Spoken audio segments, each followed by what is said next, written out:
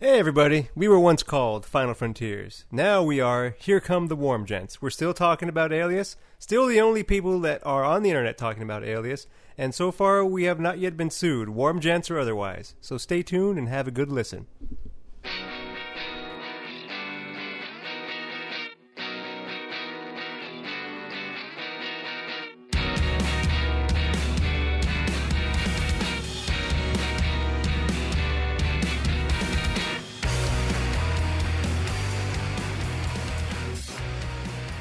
Hey Internet, welcome to Final Frontiers, the Internet's first and only Alias podcast. I'm Matthew. And I'm Mitchell. Today we are discussing Season 1, Episode 21, Rendezvous, directed by Ken Olin, written by Deborah J. Fisher and Erica Messer. We're back to the three summaries. Yeah, we got a doozy of a TV Guide summary. Yeah. Oh, does it give it all away?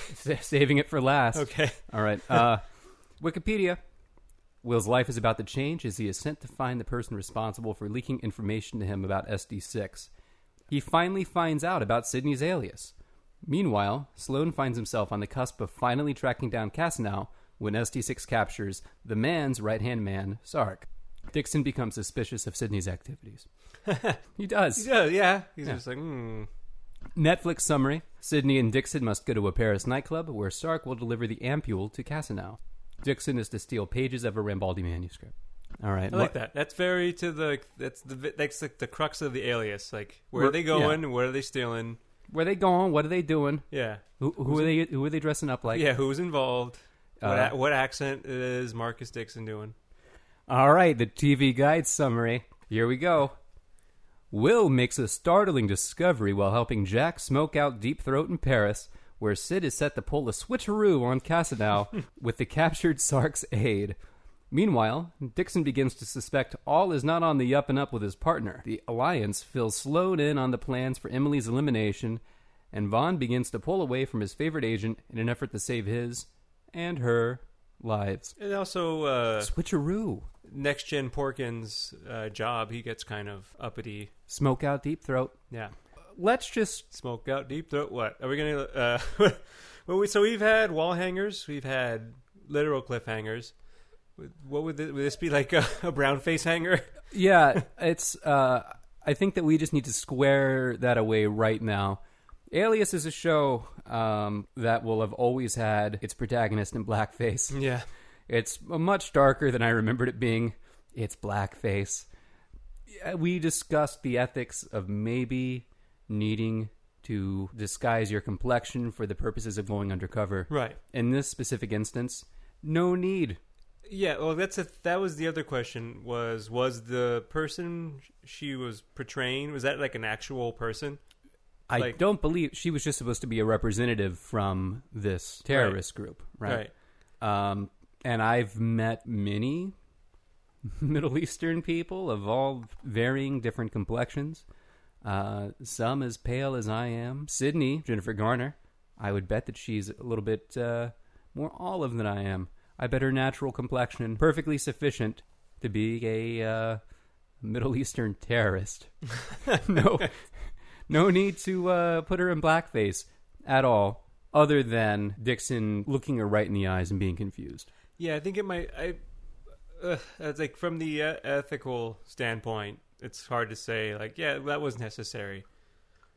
I don't know. No, it's impossible to justify. Yeah, but for like a spy, it's kind of like, yeah, like, once again, I think we've established that SD6 is doing nothing that's far more terrible than our actual CIA. Oh, we'll get there. Yeah. I have a lot to say on that this episode. I guess we always, it's kind of a cop-out that we use frequently. But to say, it makes our stupid podcast that's just a waste of everyone's time. Oh, yeah. It makes it into something a little more. Yours especially, listener. Yeah. No, really not. Like, our time is our business. Yeah. We're dragging the public into this. Yeah. Our friends and maybe some of our family. No one needs this, but here you are. You're already wasting your life watching Alias. Shit went off the air over 10 years ago. Now you're listening to two idiots talk about it. Yeah, it clearly went off the air for significant reasons. Yeah, well, it took 4 years. It took 4 years after the protagonist was in blackface for them to hang it up. We're still, by my understanding, at least a season away from the show kind of jumping the shark. So it's still very comfortably in its golden years at this point when they put Jennifer Garner in blackface. Yeah. When they sat her down in a makeup chair and they daubed shoe shine on her face and said, "Well, Miss Garner, what do you think?" And she's like, "Yes, this seems like something I'm willing to do." Oh, okay. And two, I think she was also covered. So it was really just her eyes that you could see. Yeah. And you could see around her eyes, around her sockets that it was. So it wasn't like they asked her to do like that Ashton Kutcher bullshit for like a Pop Chips commercial. I don't know about this. Yeah, you ever you didn't see where he did like brown face, like an Indian guy? No, that sounds awful. Yeah, it's pretty offensive. Aziz Ansari has some things to say about it. He says Well, it as he in should. his TV show. It's too bad. Ashton Kutcher usually his- seems like such his a program? mensch. Yeah. He's really concerned with human trafficking. Hey man, even Homer nods. You know, it happens. Yeah. I thought that when Dixon/Sydney, the blood on the knife, maybe that would lead to a DNA match with Sydney. Yeah. Seemed like a possibility. Or maybe the knife would be slathered in brown makeup from her from her upper arm. But I guess not. Vaughn gave Dixon a massive head injury, which I wasn't expecting. And my note says massive head wound mantis. It's just like, a big gooey, disgusting head injury. Which we see the bandage that's still on Yeah, the back of his neck. I wasn't sure if I imagined it because I was tired when Yeah. I was watching this, as I always am. And I'm like, did he just fuck up the back of his head? He did. Yeah, but Vaughn knows what he's doing. He's a field agent. He knew where to hit him. Wouldn't kill him. Doesn't have that much experience in the field. They dwell on that. That's This ain't one of your CIA funerals. We're out here in the field where people actually die. and don't they even they talk about that he, or at the very least, he's unfamiliar with Sydney's capacity to defend herself. I don't in this episode or previous. I think the last episode. Okay.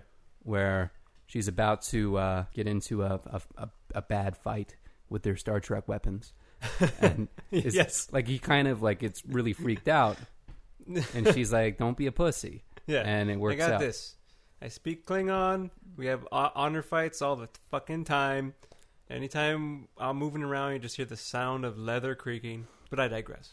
In London, the shot of the Houses of Parliament, Mm-hmm. was it in black and white? I don't recall. It looked like it was in black and white with the little boat going in front that was colorized. Really? Or maybe that was the only thing. Like, this is riveting now. Wait until I discuss the flat screen TVs Maybe that I that see wa- on the desk. Maybe that was a sly reference to Steven Spielberg's Schindler's List. Just the That's girl in the true. red coat, the boat with the color and the black and white London photo. Or maybe Pleasantville. Maybe that boat was full of people masturbating. Yeah, people masturbating to Fiona Apple. Arvin says, "My wife is being eliminated by cancer." Yeah. He could have made that pause a little bit more dramatic if it wasn't already. Yeah, I have it in quotes. I don't know if that's an exact quote. He says that. Does he? How long is his pause? It's How long are his it's pause? not it's not like my wife is being eliminated by cancer, but it's very much like He doesn't shout, "By cancer." yeah. No one says that. No one says yeah. You know. And it sounds like they tortured poor Roger Moore. Oh, they put Poor UNICEF representative Roger Moore.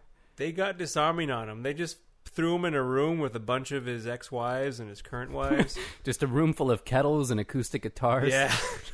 Just a Hanna-Barbera nightmare that is this gentleman's sweet, poor life. See, I still don't think so. Maybe he's attracted to an abusive type because Yeah. of his upbringing or blah, blah, blah.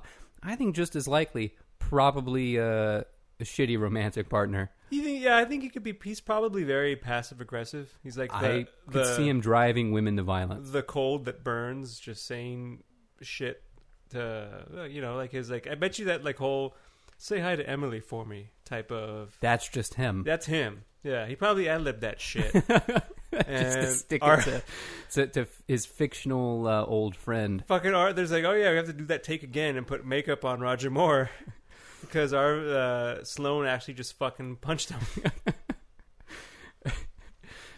What a horrible thought. Just poor Ron Rifkin, so in character he loses control and he assaults Roger Moore. It's like, I fucking get it now. I fucking get it. Like, Jesus. Elephant in the room. As he's shouting that the whole time. Elephant in the room. Every scene he's in with Roger Moore, it's like, all right, we're gonna cut. Everyone take 5. Elephant in the room. A lot of confusing him with Bob Balaban.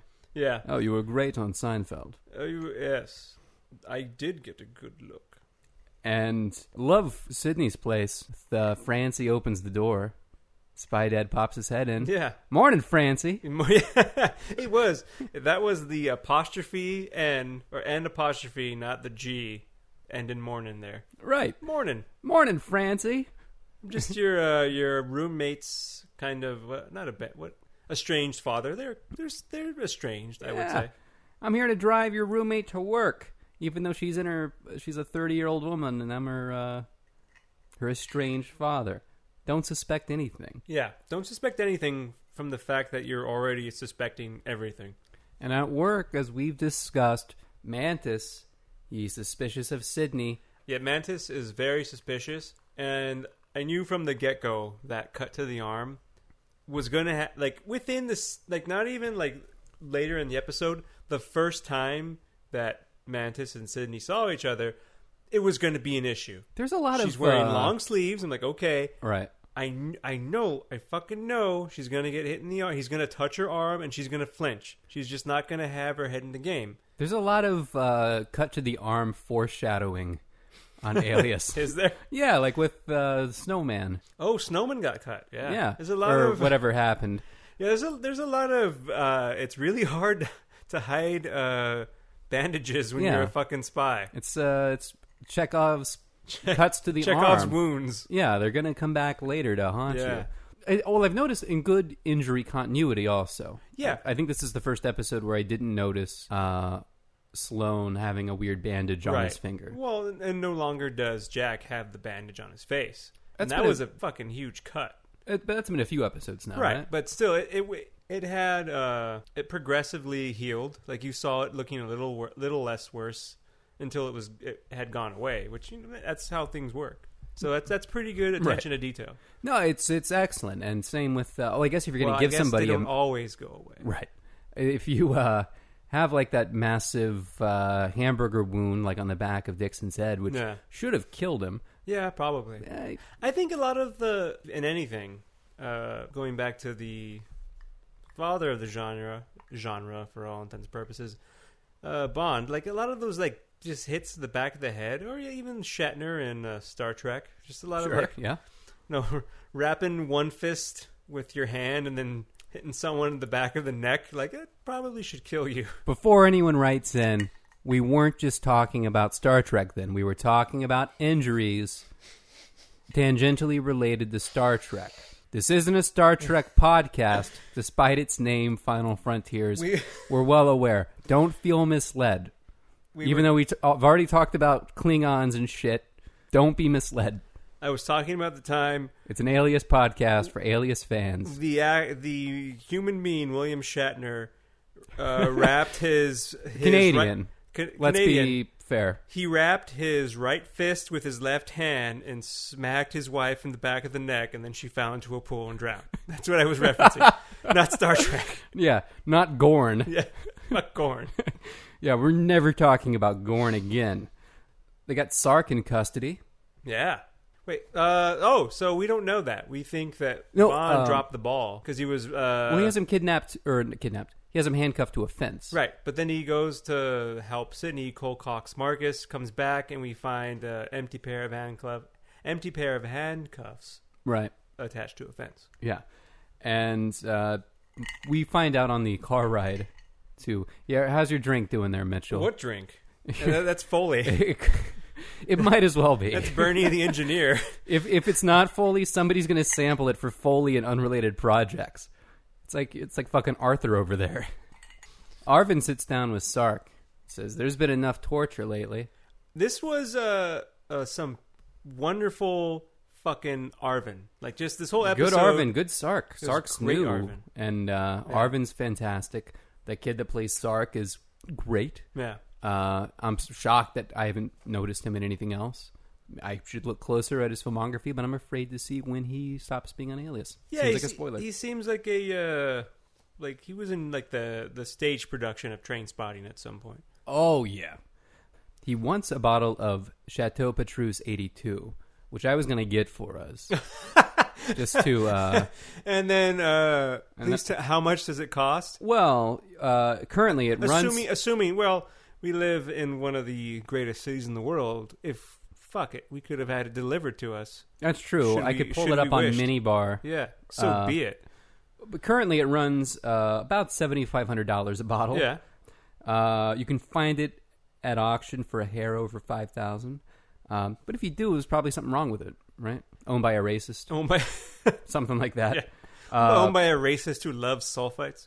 It was it is the world's rarest and most expensive Bordeaux vintage. Oh. Though there are, of course, people who argue that the difference between it and just like a solid $25 bottle of wine, it's Well, I've had like a $34 bottle of wine that I was like, man. Jesus. I was like, man. Well, $34 bottle of wine that I've paid for. Okay. I used to date someone who was friends with a sommelier, so I could get like some good shit gratis. But yeah, I was like, this is what I could spend this and drink this wine, and I'd be like satisfied with this quality of wine from here on. Right. But then I go back to like the $11, $12 bottles of wine, and I'm fine. Okay, it's not like ashes in your mouth. It's not like ashes. I don't know. I don't have a sophisticated palate for wine. Who does? It has no taste. I think shitty wine is much worse than shitty anything else. Well, maybe shitty. I think shitty wine's really bad. The hierarchy? Yeah. What's the inverse of a hierarchy?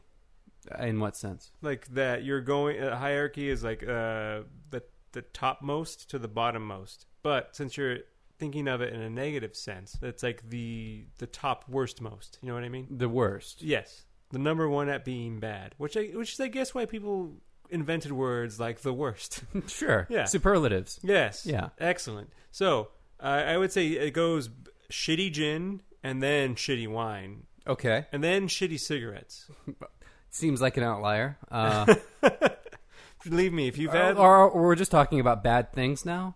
All right, guess. I'm going to go shitty shoes as being the worst thing. In style or in comfort? Comfort. Yeah. But to Sark's surprise, they got his wine. Yeah, when not only... He says, I thought you'd split my belly with a hunting knife. Yeah. All right, that's weird. So here's where I have my... We get some... Oh, I was going to say we get some torture callbacks. Arvin's like, no, to torture people. Too much torture. Well, as we learned, the CIA would have given Sark an enema with this wine because they did it with hummus and pasta at their various black sites. Wait, is that in real life? In real life. RIL? RIL CIA. Yeah, the IRL CIA... They blended up hummus and pasta and raisins and things that the prisoners wanted to eat, and then they gave them enemas with it, which SD6 doesn't do. A guy asks for wine, they pour him a glass of wine, kind of. So SD6 is way better than the CIA. Yeah, so the enemas that you speak of, is that just when they're on hunger strikes? So they just make them eat? That was the initial suspicion, and their reports make it very clear that it is not for any health reason. It's only to give them enemas. Is it on the way out? Are the hummus and are the ingredients caustic to the sphincter? Is that why it's supposed to hurt? I think it hurts going in as well. Yeah, well, it's an enema. The American intelligence community has a very enema-focused interrogation process that the producers of Alias could have predicted had anyone done the most basic research. But none of us were listening. Freedom of Information Act. We were scared shitless. Yeah. I was going to say possibly too why we didn't hear more of a backlash from Middle Eastern communities, or any community really, was because they were more focused on not being murdered and having bricks being thrown into mosques. Or they weren't wanting to ruffle any feathers. Yeah, the Sikhs didn't want to get the shit kicked out of them. They were blameless. Yeah, with their silly hats. Yeah, they're Sikhs. They're not Muslims. They're not even Saudis. They're good guys. Yeah, those Sikhs. Probably. So I've been led to understand by the C community. Yeah. But I don't know. But this did answer a question of mine from last episode. Which is, do the other intelligence agencies, do they think that SD6 is the CIA? Yes. Which I was very happy to... it's like, oh, okay, so they did think this through. So the man's man knows what's up. Right. So this is K-Directorate, specifically sticking it to SD6, not the CIA. Wait, is Kazanov... Wait, they're the K-Directorate? I thought they were another entity. Sark is K-Directorate. Okay. What about Kazanov? I think he is too. Okay. Have you enjoyed anything as much as Sloane enjoys this glass of wine? I enjoyed watching Sloane enjoy that glass of wine as much as Sloane enjoyed that glass of wine. What about Sloane giving Sark a taste of that wine? Just like slowly like putting the glass at hip level and like lowering like tilting it 90 degrees. Yeah.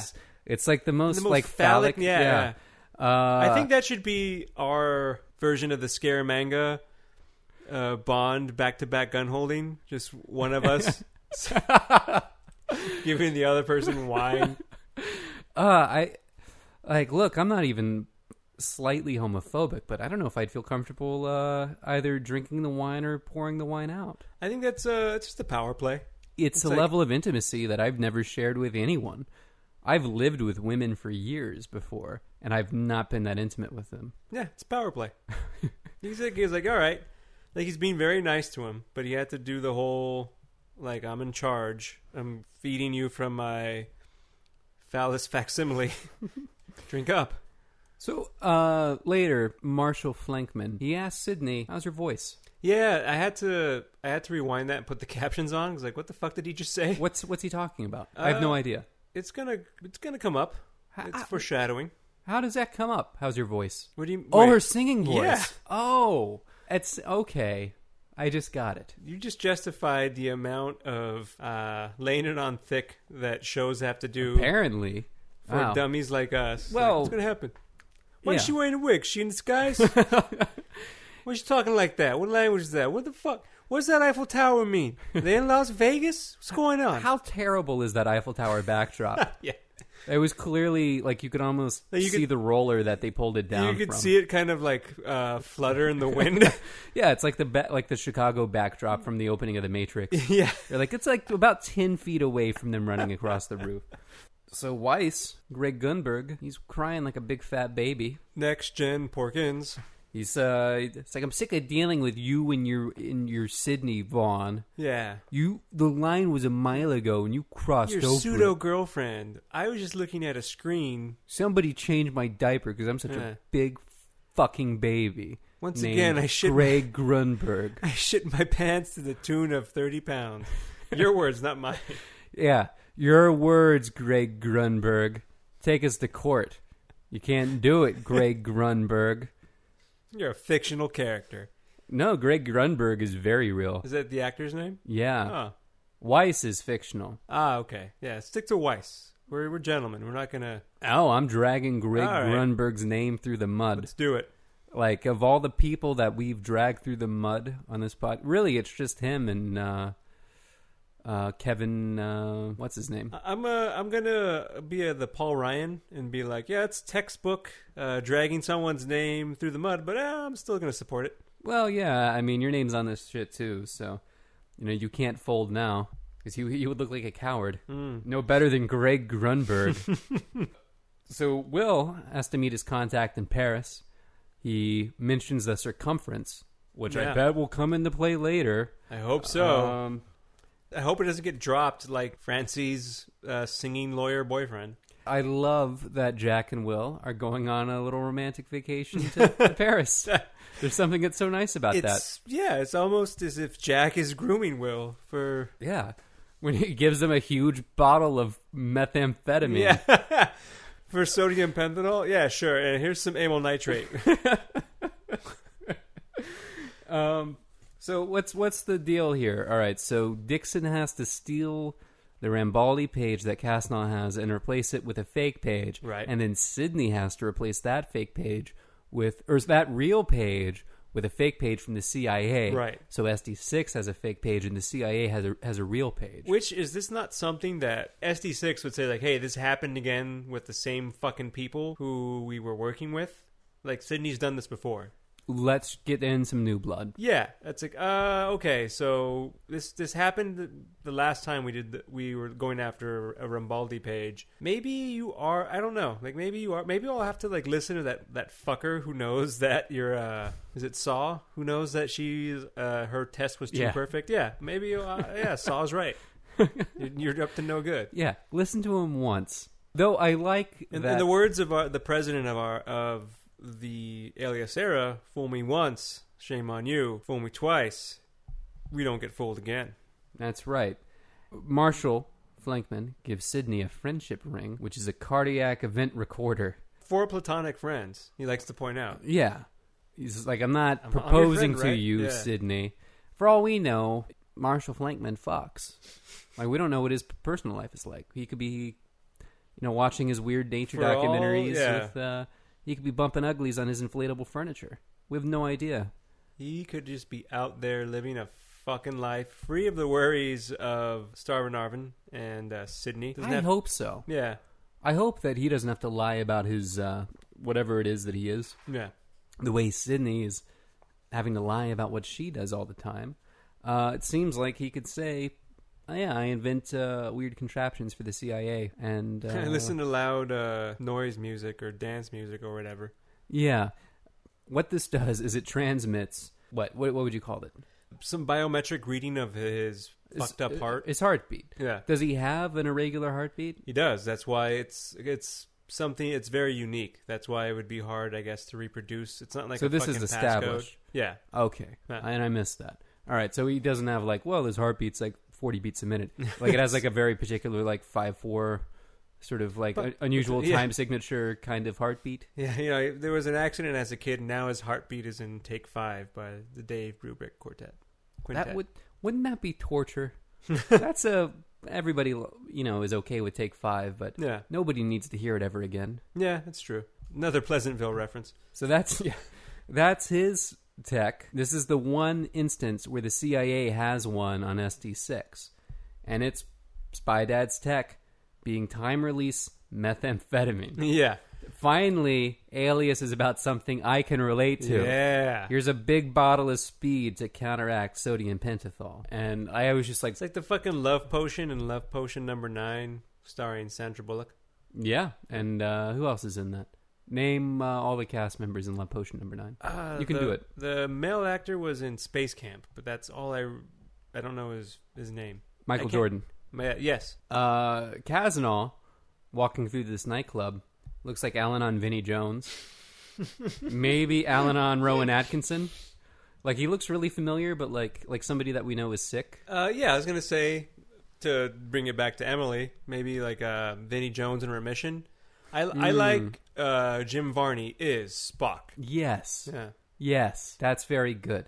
And speaking of Emily, they have that establishing shot of the hospital. Mm-hmm. It has a sign. I couldn't tell if it says Angel of Mercy or not. Are you alluding to the fact that your suspicion that it is in fact an ST6 hospital is confirmed? It stands to reason. Yeah. But you can't... There's a sign. I couldn't read it. It makes sense that if her room is bugged... I'm assuming it's the same ST6 hospital that Marcus was taken to. Right. Like, but maybe ST6 has Do you think ST6 lousy oncologists, so Yeah. they take her to, Or do you think they're like, wait a minute, what level are you at? Have you been here 6 months?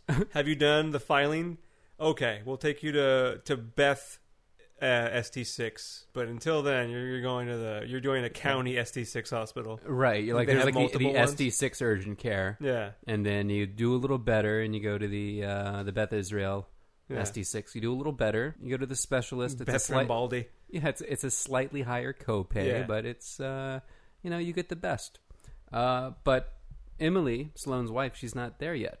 Maybe because it seems like, I don't know. I have no evidence one way or the other. That but- she's at Angel of Mercy. right. I think it's safe to assume that she is. Sydney in a red wig and singing. It's mortifying, right? And they very, very is that a bustier? That's a bustier. Yeah. Busting out of that bustier. Yeah, it's doing its work. It's doing its job. It's performing its namesake admirably. But it's mortifying, right? Yeah, it's Her kind of singing.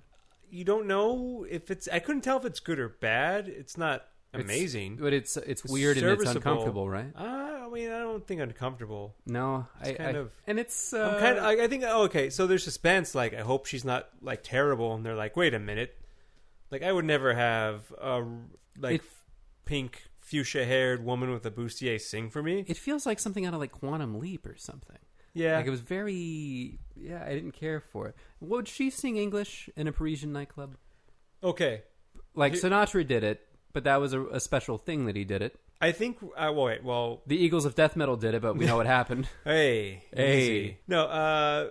But yeah. So okay, I wasn't really focusing on Sydney singing because what I was fucking hoping for more than anything in my fucking life. You wanted that titty to pop out? Not going to happen. More so than I would want to. It's TV 14 probably. I would just love to be Ron Rifkin doing take after take of that, swishing around the wine, checking out the legs, getting my nose in there. I almost had that amount of satisfaction just hoping that we were going to see the camera pan to Marcus Dixon on the piano on a full baby grand, just playing along with Sydney. But no, he was doing some stupid Like in spy Casablanca?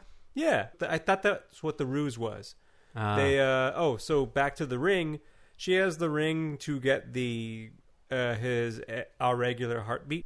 Marcus has that sweet white Nokia phone that he's going to use to transmute the heartbeat to the vault, so they can get into whatever vault or safe that has the Rambaldi page. I'm assuming it's page 47. I don't know. There's a lot of these Rambaldi pages. So yeah, Marcus is not playing the piano. They're not an act. Why can't they be a fucking act together? Well, I just They like need to that. get their act together. I like that Kazanov and Sark could have a nice, classy evening together in Paris.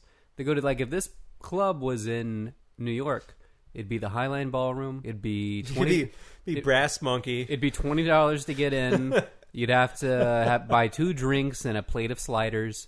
It'd be like a nice evening for 2 gentlemen with a 50-year age gap. I think it would. If this were New York, I think it would have been the Mandarin Hotel overlooking Columbus Circle.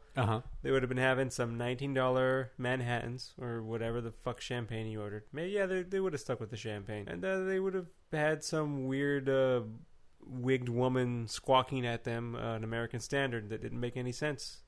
Right, so no Marcus Dixon on the piano. He's doing the heavy lifting this episode. Yeah. Turns out that Will's deep throat is Kazanov. Yeah, there's no deeper throat. Deepest As I'm throat told. is Kazanov. And it turns out that he's trying to expose SD6. Yeah. And I guess Will's He's trying to connection... take him down. He's doing...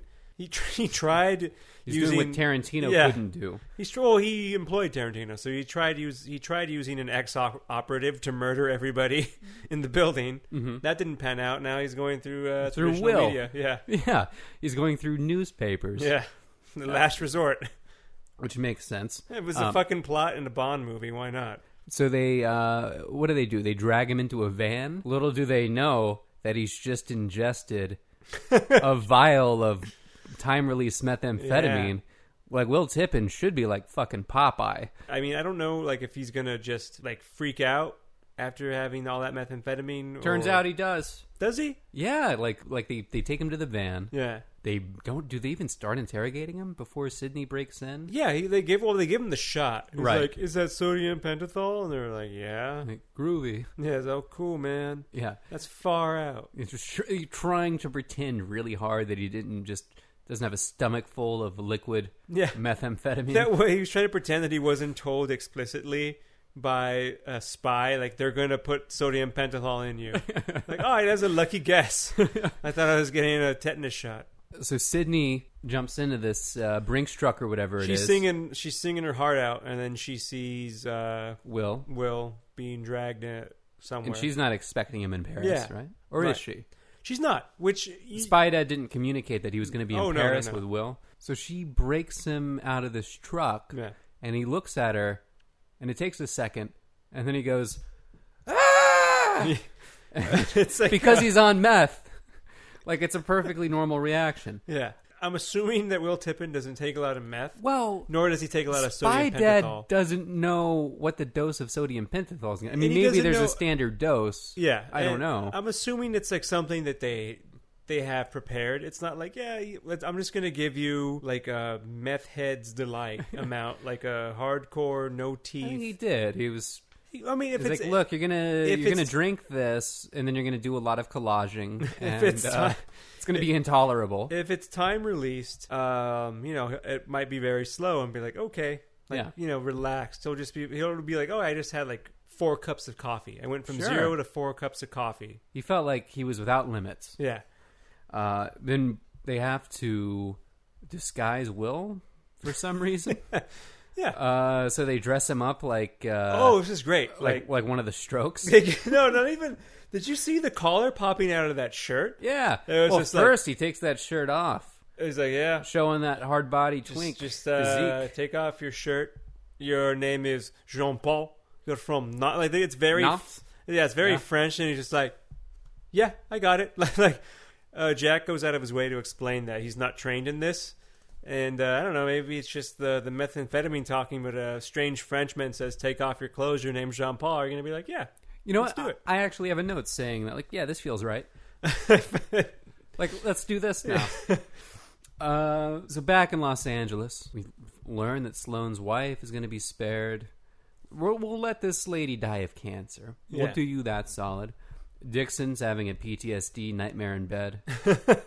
Base Ops, this is Freelancer. Well, okay, so we know from the beginning of this episode that Vaughn is shouting Freelancer into, I'm assuming, is an earpiece that only Alias can hear. It's like, Freelancer, I need an update on your situation, and she's fighting Vaughn. Mm-hmm. I'm sorry, she's fighting Marcus, but she wouldn't be able to hear that. Mm. I mean, sorry, Marcus wouldn't be able to hear that, correct? You don't think? It's No. like it's an earpiece. Right. So it's like they had to remind the audience that was important. Yeah, because which is fair enough. That was like 4 months ago Yeah, for the we're- audience. But I guess we were kind of like, oh, that's going to come up. He was like mumbling Freelancer in his sleep. So yeah, he's wide awake, being the little spoon, but Drenched in sweat. yeah, eyes wide open. We find out that Sark's wine was laced with a radioactive isotope, non-lethal dose. That's so Which doesn't really mean that much. that's so cute because Emily was full of radioactive true. isotopes, and Arvin was like, yeah, I'm going to do it too, sweetie. Well, it was also a non-lethal dose. Yeah, But I feel like non-lethal is a very broad spectrum. yeah. It's like, well, your hair is going to fall out and you're going to shit out your organs, but you're not going to die. I feel like non-lethal is what they would say after you survive. Well, you survived. Right. Ergo was non-lethal. Well, I think the fun thing about any weapon or any chemical or any thing basically is that things are determined to be non-lethal through a really ugly process of trial and error. yeah. Like the first time that they've delivered a non-lethal round, like a beanbag Yeah. round out of a shotgun. Like how many beanbags just cracked a skull wide open Yeah. before they determine, like, it's like, all right, if it's this soft and at this velocity, it'll be non-lethal. You know, if you're Salazar, the namesake of Salazar Hall at my alma mater, Uh-huh. who was killed by a tear gas canister. That's what I'm talking Yeah. about. There's this amazing scene where Sloane and Sydney are one-on-one. There's a lot of great Sloane scenes. Every scene with Sloane is good. Yeah, but I think this episode, they were all on point in terms of, I guess, character development, of just watching him he's like the head of this branch of ST6 for a reason. Like, he's just always in control. The whole, this wine glass is my phallus, drink from it, and we will be together as teammates, or whatever the fuck that was. Him comforting his wife, Right. knowing that she might die. Him confronting the 12, the Chosen. Right. Yeah, being like, well, The Alliance. where's Poole at? I'm going to wait until everyone else is here. Like, no, don't worry. Like, oh, you know about Poole being in bed with Kazanov. He's just been, even though he's not in control of many things, being able to cure his wife's cancer, Uh-huh. having to, talk to the Secret Six, he just has so much poise and is just fucking together. And, like, it's just like, he can handle it. Like, it's amazing. Yeah, the The Sloane subplots are my favorite part of the show so far. Even though it's like, well, it's about like his wife dying of cancer. That's a weirdly heavy thing. You see how he handles both being in control and having the power over the situation, and you see him in situations where he's powerless and he's been fooled and manipulated, and he still carries himself like a fucking master. And I love Sydney in this turtleneck because she's what's important. She's just a big, beautiful head floating in a void. Yeah. Like through most, because it's his dark office, and then it's the dark CIA, Manhattan mini storage. And it's just like this dark turtleneck with her big, pretty head floating in the darkness. Yeah. I like it. I like it when things are fun like that. You don't get a lot of fun on Alias. No. It's mostly just grim reality. So I like it when you're allowed to project the tiniest bit of levity. There's all this new tension between Vaughn and Sydney. That's because Fat X-Wing pilot was on his case. So he's like, I guess I better toughen up with Sydney. And so he's kind of giving her the cold shoulder a little bit. Sydney's confused. And we're talking about bringing Will into the CIA, maybe the Witness Protection Program. Did they mention that? Yeah. They were like, well, Will knows a lot now. Maybe we'll have to bring him in, make him an agent. If not that, the Witness Protection Program. That's how that works. And Sydney says, well, you should have seen Will's face in Paris. It was like he was looking at a stranger. He was on meth. Yeah. He was, like you say, I don't think Will's a meth guy. Yeah. Probably doesn't abuse heavy stimulants that frequently. I guess this isn't abuse. This is just use. Yeah. Still, coffee at most. And he freaked out. He was on meth. He, interestingly enough, saw through that pink wig. Somehow was like, wait a minute, I know her. Well, he's got that journalist eye. Yeah. And they set him up in a weird CIA safe house, which I thought was a hotel room. Yeah. Wasn't it the same hotel room where the guy who had plastic surgery was hanging out at? I don't think it was. No? I feel like that was a ground level home. Okay. I feel like that was less ensconced on all sides. I don't know. Maybe it was just because those scenes took place in daylight. This took place at night. I don't know. Yeah. But it felt different to me. I bet somehow. you they just changed the decor of the set. They don't actually use a two-sided mirror, right? They probably just use a window. Yeah. A piece of glass. Well, I mean, they don't show Will from, like, the camera isn't behind Will talking into the mirror, so... Doesn't it seem like he should be crashing pretty hard rather than asking for burgers or whatever? I mean, like, one, the meth. Two, the jet lag. He just came from Paris. He should be sleepy. And it's not Paris to New York, it's Paris to L.A. Once again, it was time-released meth. We don't know how long that time release period is. It was a tiny bottle full of liquid. Is it 8 hours? And like how many milligram? What's the concentration of the meth? It has to counteract sodium pentothal. We don't know how strong that has to be. It doesn't have to be some fucking blue ice shit. You know what I mean? I feel like it probably has to be to counteract sodium pentothal. I mean, and then we don't know how much sodium pentothal they gave him. Maybe they gave him a lot more. There's a lot of factors here. Yeah. There's a lot of measurements that we are not privy to. No, you're absolutely right. Deborah J. Fisher and Erica Messer have a lot to answer for. If you would like to tweet at us at Final Frontiers. Okay, so did he say, back to the scene where Jack is grooming him with drugs, did he say it was methamphetamine or an amphetamine? Methamphetamine. Okay. Yeah. Which I thought was an interesting distinction. Yeah. Seems like, why say methamphetamine when you could say, dextro or stimulants more generally, or I mean, the U.S. government's use of stimulants is well known. Of amphetamines is well known. Absolutely, yeah. Your generic benzodrines and what have you have been used by fighter pilots. And it doesn't seem to be that unusual, but it's not like it was in a government little bottle. That's true. I'm not sure if this operation is strictly sanctioned by the CIA. I don't think it is. Or else Next Gen Porkins would have said something. Probably. It seems like Vaughn and them would have been involved a little bit. Yeah. Which, as far as I know, they really weren't at all. I mean, he Sidney told Vaughn about it later, Right. at the safe house. But Where Vaughn was being very cold, and Sidney picked up on that shit. and obviously the CIA was involved. Well, I guess he's in the CIA safe house. Spy Dad is there in his capacity as a CIA guy, so it's separate from Sidney's deal, but because it's more directly relating to Jack, it's to do with Jack. Right. So Vaughn and Weiss wouldn't be involved. That makes sense. Right. Just Devlin. Fucking Devlin. God damn you, Devlin. All right. Well, this negates our theory, or your theory. Was it your theory that Bitter Beerface was the FBI mole that was contacting Tippin? No, I think that was Jack's theory. That was Jack's theory? I think so. Ah, okay. Well, Will, he's very sensible. Says he's not going to ask Sidney anything about all this spy shit. Which is good. It's convenient for the show. They can just skate right past it. Yeah. We'll see what happens. I feel like I don't give this show enough credit. Yeah.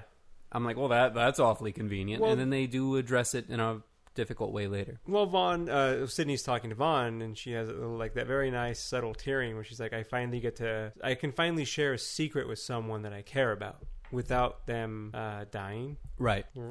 Yeah. Speaking of dying, Yeah. back at the hospital, we got this sexy doctor meeting Sloane's wife. Dr. Lemon, played by Kamala Lopez, who also co-wrote and co-directed a short film called Dark Knight Aurora about Batman confronting James Holmes, the Aurora, Colorado movie theater shooter, in his prison cell. As of this recording on YouTube, it has 225,000 views. Really? Yes. So is it the actual Batman, or is it Christian Bale dressed as Batman? What are you asking me, the actual Batman? What does that mean? Like, is it the character? Is this movie? Is it meant to take place in like the Batman canon? Yes. Is this a movie where is it James Holmes? Yes. Where he's meant to exist in what his deeds were done in a world where the actual Batman exists. You know what? And Batman's confronting him. I'm not gonna lie. I watched it on mute, so that's a good question. I didn't even consider the meta-narrative can of worms that this opens. Yeah. Like, does Batman exist in a reality where Batman movies come out and people shoot up theaters full of Batman fans, not knowing the potential repercussions of what's going to happen when Batman finds out? Or when the Joker finds out, because that's his fucking deal, is to cause mayhem. You think the Joker's going to be jealous? Oh, yeah.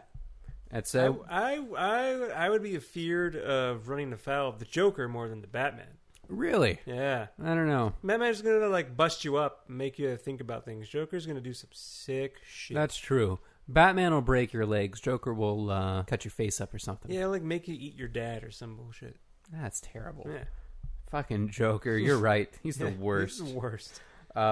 You find out Emily's in remission. Yeah. But it's a painful remission because her bone marrow is growing back or something like that. Well, she was experiencing a lot of pain, which she interpreted as dying.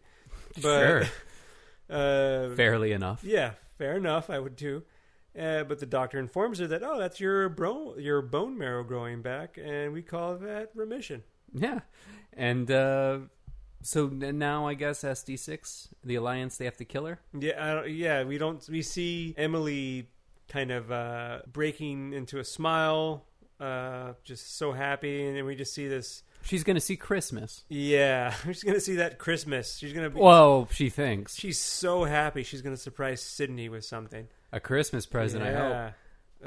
Of healthy bone marrow. And again, there's so many weird Breaking Bad parallels. There's the second cell phone. There's the... What second cell phone? It's because she found Arvin's second cell phone. Oh, that's what okay. it was. That's how she knows about SD6. He has a second cell phone, and now she's in remission, which totally fucks up the plans that Arvin made. Will Tippin, Jesse Pinkman, methamphetamine. Oh shit! Like I'm expecting Sloane to go into the bathroom and just like punch up a paper towel dispenser. Like it seems like that's the kind of thing that's about to happen, but it doesn't, because a stairway door blows open, and just as Will is giving, it's like the same stairway that those CIA agents that were in that building in Germany that got blown up by Marcus. Yeah. It's like this. Well, it's probably the, at the Warner Brothers lot or whatever. Yeah. It's like, well, we got these stairs. Nobody's using them. No. It's L.A. We have elevators. What, is there a fire? No, let's mount a production here. Yeah. But yeah, he's placing his lunch order, and little does he know, all these guys are dead. Yeah, And, because that SD6 or CIA guys, they found a bunch of blood bags, a transfusion That's right. inclusion. This radioactive isotope was shed with a blood transfusion, because that makes a lot of sense. That's why you can never find Keith Richards. You could never find Keith Richards. Try as you will. Don't even try. The only way to find Keith Richards is to buy a ticket to a Rolling Stones concert. Yeah. So all of Will's CIA observers are dead. Sark shoots Will with, I don't know, probably a tranquilizer. You think so? You don't think he put one in the chest? I don't think that Bradley Cooper's out of this show yet. I don't know. I guess neither of us will admit to knowing what a gun-loaded, a tranquilizer gun, a tranquilizer pistol versus a semi-automatic pistol would look like. Right. So it can't be like, yeah, that's obviously a tranq gun. I feel like in other fantasy depictions of tranquilizer guns, it's like obvious that it looks like it. Right. Like a Like single the tranquilizer dart has a big, fuzzy, feathery other end of it. Yeah. Right. And it's like you load one tranquilizer into the chamber and that's it, you know. Yeah. So I guess next week, The finale of season 1. We yeah, made it. that's the other thing. Like You it seems laughed, like you laughed at us. You said we wouldn't do it. Internet. yeah, you've been betting against us this whole time, but now we're gonna make you eat your words, you Yep. fucking cowards. Just like everyone we've ever known that said we're just gonna quit. Yeah. We've showed them wrong by Never quitting. only quitting some of the times when it was really hard or we just didn't give a shit anymore. But I mean, that's life. Like around Thanksgiving through to about Groundhog Day. yeah. So go to hell. But yeah, like I was kind of shocked that such an action-heavy, relatively plot-light episode was second to last. You think it was plot light? Kind of. I mean, like the plot was very like episode of the week plot. Okay. I don't know. I feel we got like a lot of fucking plot. We got Tippin discovering That's Alias. true, yeah. We got Arvin in so many, the many fucking shades of Arvin. The man in charge making some blonde drink his wine to do his bidding. Mm-hmm. We have him kind of not begging, but just pleading for leniency with his wife, having to like talk to his wife. Don't we all? Yeah, feeling that he secured his wife's peaceful death of painful cancer when he could just put a bullet in her head and be done with it. But anyway. Maybe that'll happen next week. And then we get Arvin being like, oh shit, I'm going to have to use that bullet that I put aside for my wife. There was so much good character development. All right, so I guess next week we'll see how this wraps up. First season, it was worth it, wasn't it? Yeah, season Internet? 1 of 5. So far, so good. The first 5 episodes, you were begging for another Alias podcast to come out just so you could dump us like many a Tinder date. But we wouldn't let you. Yeah. We're still here. Still here. Write us at Final Frontiers. I would love to get some questions. FinalFrontiersPod@gmail.com. Rate us on iTunes because why not? Why not? Let's be the highest rated Alias podcast by being the only one with more than 5 ratings. You can make that happen. So far we got 1 and it's mine. Do we? As far as I know. Fuck, I should rate this shit. You should. iTunes says we cannot display a rating for this podcast. It does not have enough ratings. That's actually what it says right now. That's sad. It's a little depressing, but you know, we're like the little giants of podcasts. We've been doing this for months. We only just officially launched this 6 weeks ago or something. So it's I'm not too hard on ourselves, and we've done no promotion. We've done no promotion. We've had no one promote us, which we don't expect. We're a fucking... I kind of expected, I don't know, someone to retweet the mention when I added all those Alias folks on Twitter. Yeah. I thought someone would say, hey, cool. And then I would be embarrassed when we call them by an insulting nickname, but it hasn't happened yet. That's okay. All right, so until next time, I am Matthew. And this is Mitchell. And have a great evening. Or afternoon or good morning. Whenever you're listening to this, make the period after it somewhat worthwhile. Yeah. Bye.